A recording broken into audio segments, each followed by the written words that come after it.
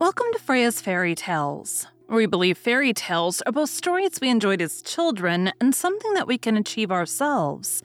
Each week, we will talk to authors about their favorite fairy tales when they were kids, and their adventure to holding their very own fairy tale in their hands. At the end of each episode, we will finish off with a fairy tale or short story read as close to the original author's version as possible. I am your host, Freya Victoria. I'm an audiobook narrator that loves reading fairy tales, novels, and bringing stories to life through narration. I am also fascinated by talking to authors and learning about their why and how for creating their stories. We have included all of the links for today's author and our show in the show notes. Be sure to check out our website and sign up for our newsletter for the latest on the podcast. Today is part 2 of 2, where we are talking to ML Burns about her novels. After today, you will have heard about starting with text-based role-playing and moving into novels, overcoming writing challenges and imposter syndrome, listening to what your readers want, within reason, getting your book ready for release, working with author friends to cross-promote books, writing non-standard POVs, and the best advice she's received that you cannot edit a blank page. The Hourglass Keeper. Time has never been on Azahara's side. Exhausted from her relentless pursuit to break from the clutches of an obsessive god's curse, she has all but given up hope of freedom. Until Cade, a half-blood elf, saves her from certain death. They find themselves bound together by a force they could never have anticipated. As their journey unfolds, the upcoming conflict will test this newfound connection to prove it to be her salvation or her downfall. Amidst their growing bond, the realm teeters on the edge of destruction, due to the volatile shift of magic.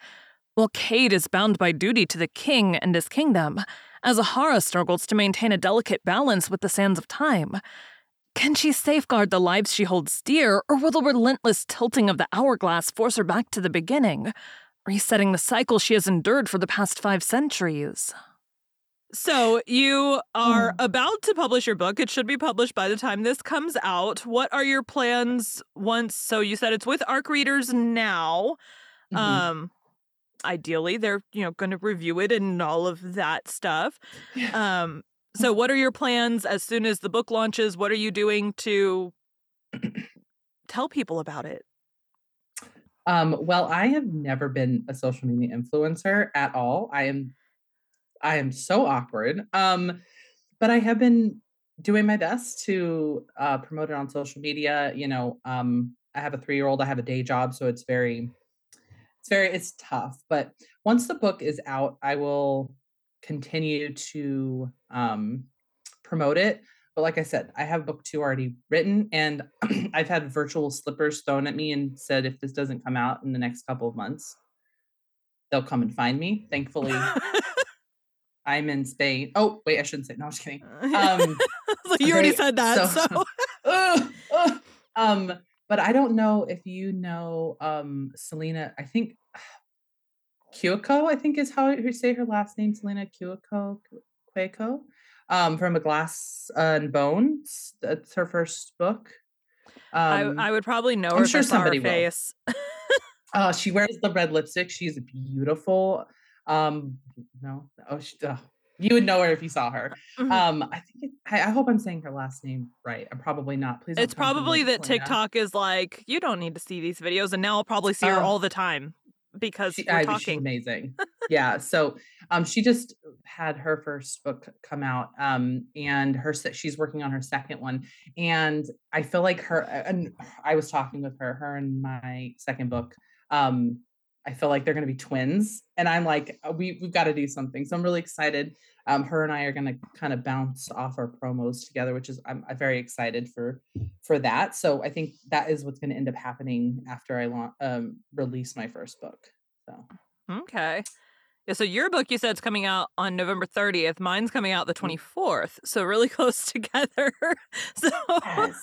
We're in the same boat of waiting for ARC readers and hoping the ARC readers like it. Now mine's half your size, so my people can get through it a little bit faster than your people. I'm struggling.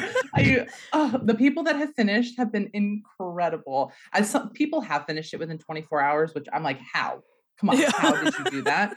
I appreciate it. So I have gotten some great feedback. I write in a very different style than a lot of authors. I actually only know of one big author, and I can't even think of her name right off the top of my head, where I write in third person point of view limited. So ha- before I go into what it is, do you know what it is? Third person point of view limited? That's where you're using the person's name, but you're staying to like one person instead of jumping between people, right? It's limited Well, to one or very oh, few point of views, yeah. right? So each chapter, yeah. So the whole story follows Azahara, and it's in her point of view, but it's in third person. So I use pronouns instead of I and Mm-hmm. me. But you still get to hear her inner thoughts, and things like that. So it does feel like first person, but it's not. And Mm-hmm. I knew that was going to be probably my biggest feedback, because nowadays everybody, all big fantasy books are in first person. Like I don't think I've read a third person point of view fantasy book recently that is really big and blown up. So I Mm-hmm. knew I was kind of coming into this world with a disadvantage. So that's but the only feedback that I've gotten that has been they negative, but Mm-hmm. it's been really good. Everyone has loved it, and that's what matters to me. For me, I don't Yeah, even like the difference between that type of third person and first person doesn't even like phase me I at don't see all. the difference. It's when you start People getting to the do, head hopping and then you're like, wait, who's who's who are we right? whose head are we in right now? That's when I have a problem. Yes, yes, and we do have point of view swaps in all of the books. Um, but it's very clearly stated. It's very Mm-hmm. clearly the chapters are like it's either Azahara's point of view or it's Kate's point of view. So Mm-hmm. it's not there's no guessing here. There's Yeah, no I guessing. I narrated one that used like page break kind of things where it was like, there's some kind of a design between, but it Mm-hmm. would be like in the same chapter it would switch between, mostly it was the main female and the main male, but then occasionally you'd get like, oh, that part of the story can only be told from this other person's perspective, so you'd get that other Yeah, person for like, a couple paragraphs, and then it would switch back. um got it. yeah, typically I've narrated a whole lot of fantasy, and I have narrated fantasy that was in third person POV. I couldn't tell you any of the names off the top of my head right now, but See? See, it's not very common, especially the limited. Mhm, But it's different. And I hope that I capture people with that. Like mhm. it's not like all the other fantasy books. What do they say? I'm not like all the other girls. I mean, and I think this is true for any POV that you're going to write in, as long as it's done well. It's Exactly. okay. Yep. There are some that are harder to do well. What's the omniscient one where you like the all-knowing being over? Oh, Like, I can't yeah. even I imagine can't even having to write that. imagine. Nope. Yeah, No, I have I'd be no like, idea. no. Nope. But I love first person, and I in book 2 there are dream sequences that are in first POV. Hmm. So I have nothing against it. I write that. I just my whole I'm like comfortable writing in that third person Hmm. limited point of view. So I like reading in the first person point of view and third person. So I'm an all around. I like it all. Just like Azahara does. She likes it all. I write like I think, which is like first person POV and typically present tense, but I have journal Mm. entries in my novels that are past tense. So those are that's Yeah. the weird switch up I get in mine is the present to the past tense suddenly. I think that's what I struggle with the most with first person point of view is I always swap between the two, and as I'm working on I'm gonna call it a novella until it's published in with 100,000 words. Um, it's all in first person because it's all It's a different points of novella view. compared to my other books. For real, it will not be 150,000 words. I swear it. Please don't be okay. But I find myself struggling because I'm going back and forth, and I'm like, okay, this is definitely why I don't write it. So I'll be like, oh, it's the wanted or something, and I'm like, wait, no, this needs to be wants, not wanted. Come on, think about it, Melissa, get it together. So Yeah. And that's why I like third person limited. I do even writing mostly in first person present tense, I still do those swaps, and then pro writing aid's like, what are you doing? What are you doing? What are you doing? Is this now or then? Well, shit, I don't know now. And it's like in the same sentence you use past tense and present tense. And I'm like, oh, okay, because it more looks at like, you know, on a sentence by sentence basis as opposed to the book as a whole. It's like even my editor caught the last journal entry in the book I had written in present tense, and she was like, "You realize this entire journal entry?" And so that was like the biggest part I had to edit. I had to go through this like 2 or 3 page long journal entry and change it all to past tense. I'm like, oops. No. It's done now. It's correct. It's fixed now. That's what matters. Yes, That's what matters. So, as a narrator, I do have to ask, are there any plans for audiobooks at some point? Yes, there is. I would love. There is this narrator on TikTok, and I didn't even know narrators had TikToks until recently. Again, I've never been a social media person. Actually, I think you were the first narrator that I came across, and I followed.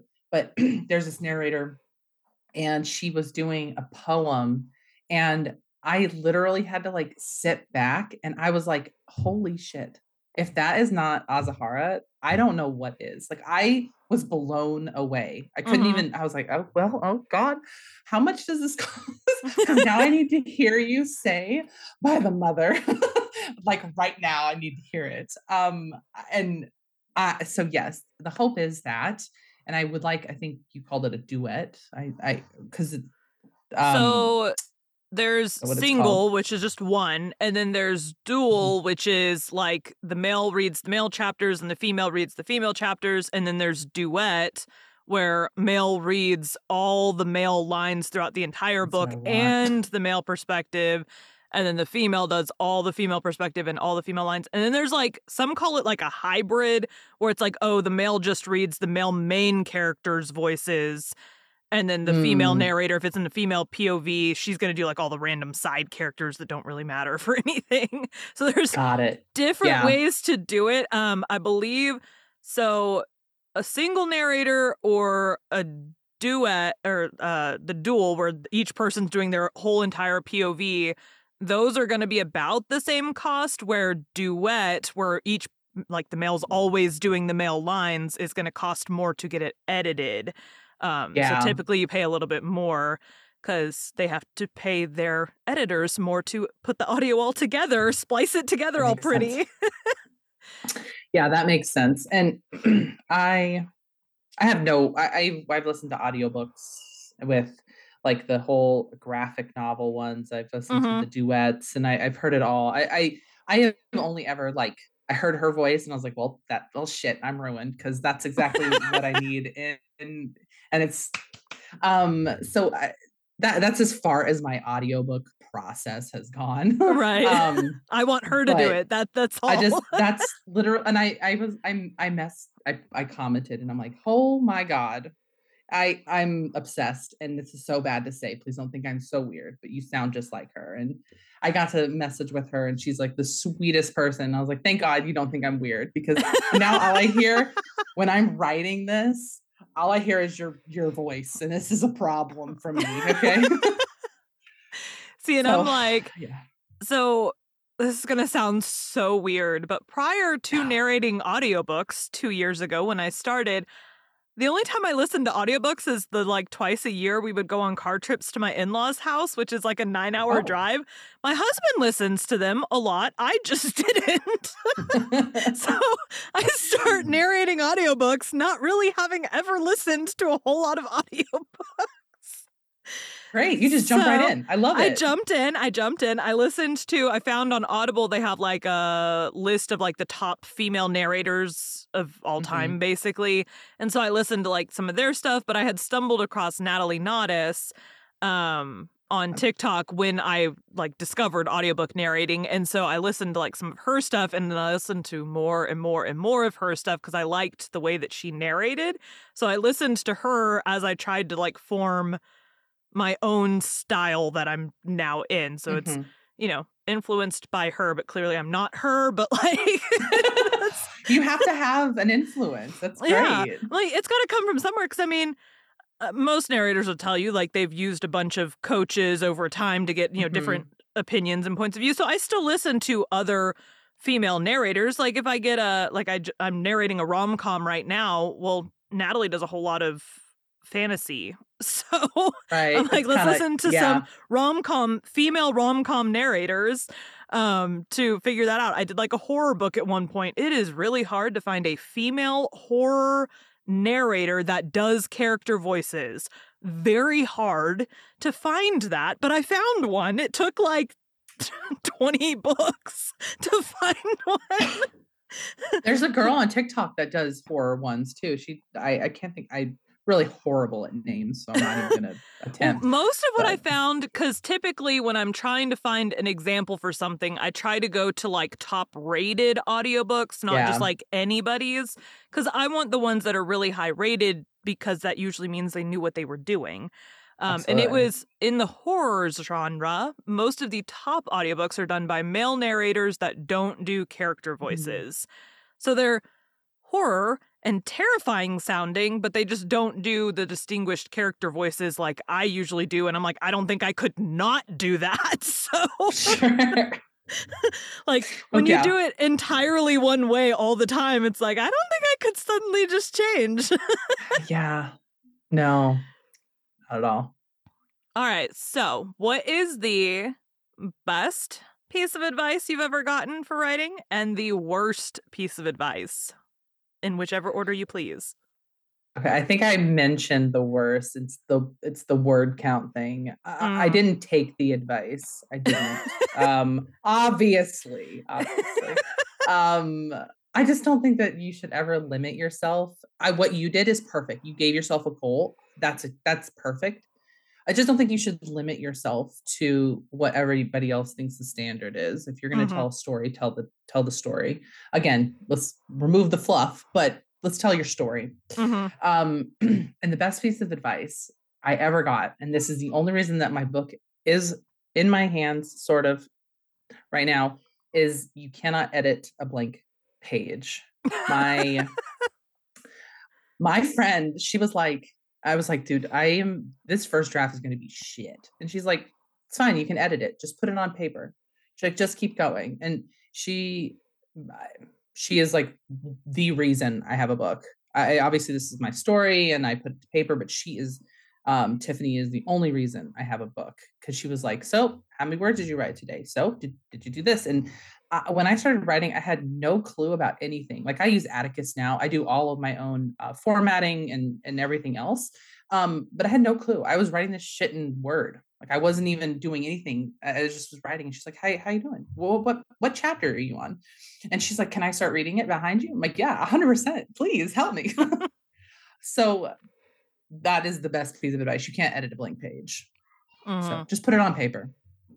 My best friend she kind of cheered me on. The beta readers kind of took over and did a lot more cheering on as I was finishing up the manuscript. But there's a couple times I was very mean to her and sent her what I would do at the beginning. I would write a chapter, throw it through Pro Writing Aid, and then send it to her immediately and text her and be like, "Hey, new chapter in the Google Doc," and she would go and she would read it. And then a little way through, it got annoying to do that at every chapter. So like each weekend I would do it. I would just upload whatever chapters I'd finished that week each weekend. And so like one time I uploaded a cliffhanger chapter, but I texted her and told her it was a cliffhanger chapter. And so she waited until I had uploaded the next batch of chapters before she read it. And so the next time I had a cliffhanger chapter, I didn't tell her that it was a cliffhanger. Good call. Good job. And she got to it, and she was like, "How dare you?" And I was like, "I'm so sorry. I've written 2 more since then. Here they are." I'm sorry. Take it. Please don't hurt me. Please. Please. Oh my God. Oh. But I wanted her honest reaction to it without having warned her ahead of time. I wanted to know, because I didn't get that reaction with the first one because she already had the other chapters after. I wanted that honest, feedback on it, because most people are gonna, they're gonna get to that cliffhanger, and like I do when I read books, they're gonna get to that cliffhanger and they're gonna immediately go and read the next chapter, even if it's bedtime. Like they're gonna find out what happens afterwards. So Yep. I'm like, I needed that raw feedback for the cliffhanger chapter. Yeah, because you never know. You might not be able to get to that next chapter. So getting that raw reaction is great. I want to talk about this because it just makes me think of this. I finished my book, and the three people that were reading it at the time, I was like, okay, it's a long book, take your time. But how I left book one at the end, I'm an anxious person. So I was like, I got to keep writing because I just can't leave it like that. And I was so uncertain if I wanted that to be the ending of the book, because I was like, I don't know how people are going to react. I feel like they're going to hate me, which at the same time, maybe that's what I want. I don't know. But I ended up writing half of book two before anybody finished book one. And I was like, well, that ending is staying because I'm not going to rewrite half of book two. And I was like, so if you hate it, don't tell me, because that's just too bad. Because I told you. So, and before getting it out to ARC readers, only 2 people finished book one in its entirety from start to finish. I had a lot of people do up to like halfway, and life got in the way. I can't force people to do it. Right. But that also played a lot into my anxiety, because I was like, well, 2 people really loved it. But only 2 people finished it in its entirety. So yeah. I hope you like that ending, because everybody's mad at me. But I anticipated that. Yeah. I anticipated hate. So yeah, it's all in good fun. So because mine is like, each book is a fairy tale retelling, but they're all connected together. So like the whole series has an overarching storyline to it. They're all tied together. You could not read the novellas and you're going to know the rest of the story with just the 4 novels, but it's like interconnected. You could read them as standalones, but I wouldn't recommend it, because you'd be like, what's going on with this other chick over here? Like, who is that? Who's this person?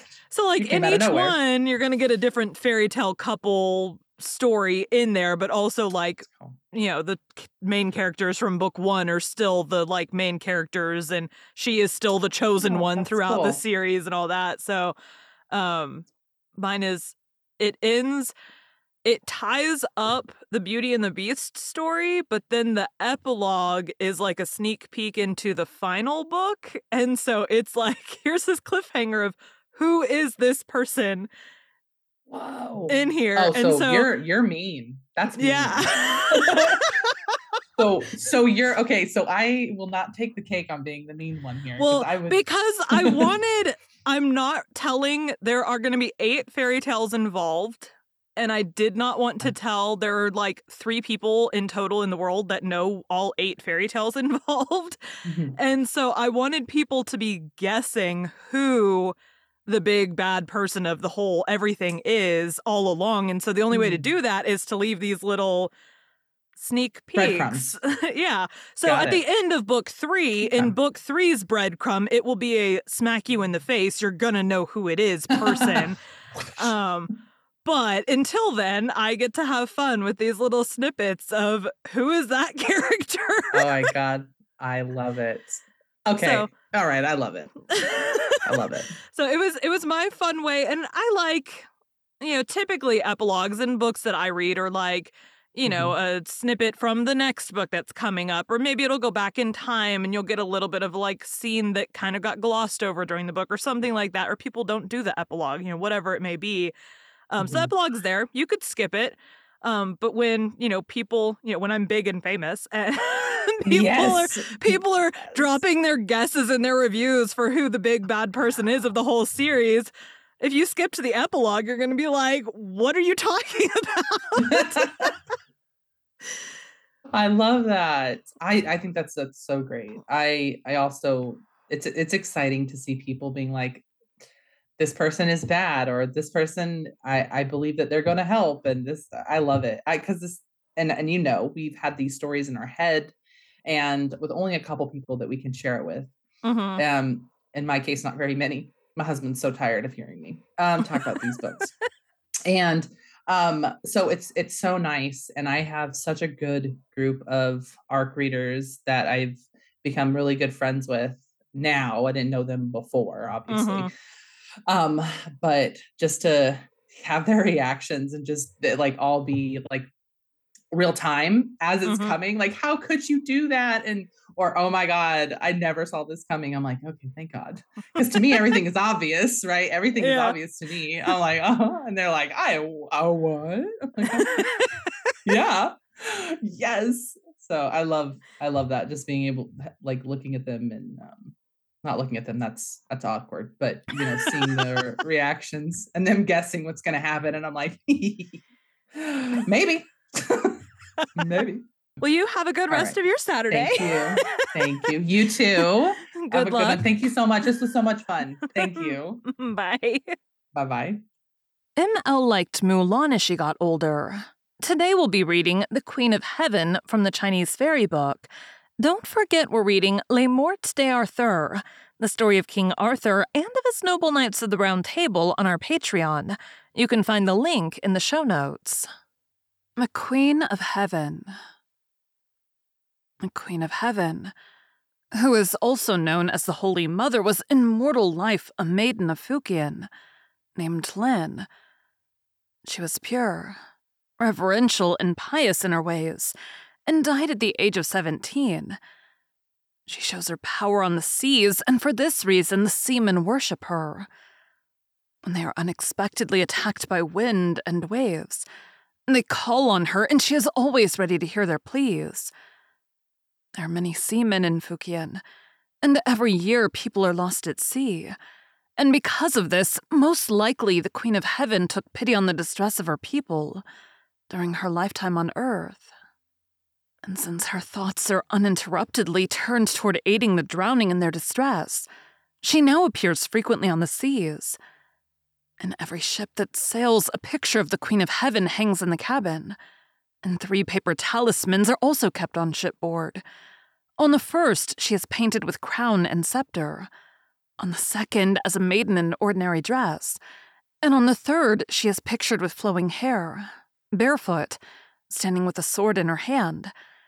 When the ship is in danger, the first talisman is burnt and help comes. But if this is of no avail, then the second and finally the third picture is burned. And if no help comes, then there is nothing more to be done.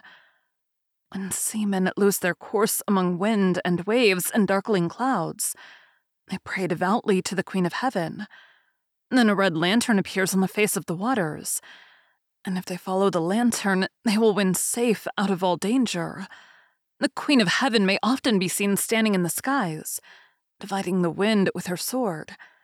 When she does this, the wind departs for the north and south, and the waves grow smooth.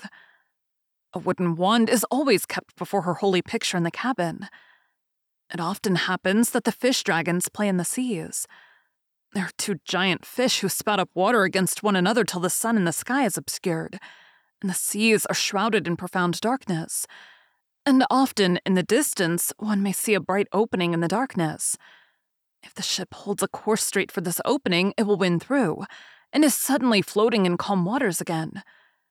Looking back, one may see the 2 fishes still spouting water, and the ship will have passed directly beneath their jaws. But a storm is always near when the fish dragons swim. Therefore, it is well to burn paper or wool so that the dragons do not draw the ship down into the depths. Or the master of the wand may burn incense before the wand in the cabin. Then he must take the wand and swing it over the water 3 times in a circle. If he does so, the dragons will draw in their tails and disappear. When the ashes and the censer fly up into the air without any cause, and are scattered about, it is a sign that great danger is threatening. Nearly 200 years ago, an army was fitted out to subdue the island of Formosa. The captain's banner had been dedicated with the blood of a white horse. Suddenly, the Queen of Heaven appeared at the tip of the banner staff. In another moment, she had disappeared. But the invasion was successful. On another occasion, In the days of Qianlong, the minister Qiao Ling was ordered to install a new king in the Liuqiu Islands. When the fleet was sailing by south of Korea, a storm arose, and the ship was driven toward the black whirlpool. The water had the color of ink. Sun and moon lost their radiance, and the word was passed about that the ship had been caught in the black whirlpool, from which no living man had ever returned. The seaman and travelers awaited their end with lamentations. Suddenly, an untold number of lights, like red lanterns, appeared on the surface of the water. Then the seamen were overjoyed and prayed in the cabins. "Our lives are saved," they cried. "The Holy Mother has come to our aid." And truly, a beautiful maiden with golden earrings appeared. She waved her hand in the air, and the winds became still, and the waves grew even. And it seemed as though the ship were being drawn along by a mighty hand. It moved, plashing through the waves, and suddenly it was beyond the limits of the black whirlpool. Qiao Ling, on his return, told of this happening, and begged that temples be erected in honor of the Queen of Heaven, and that she be included in the list of the gods. And the emperor granted his prayer. Since then, temples of the Queen of Heaven are to be found in all seaport towns, and her birthday is celebrated on the 8th day of the 4th month with spectacles and sacrifices. Thank you for joining Freya's Fairy Tales. Be sure to come back in the new year for Enni's journey to holding her own fairy tale in her hands, and to hear one of her favorite fairy tales.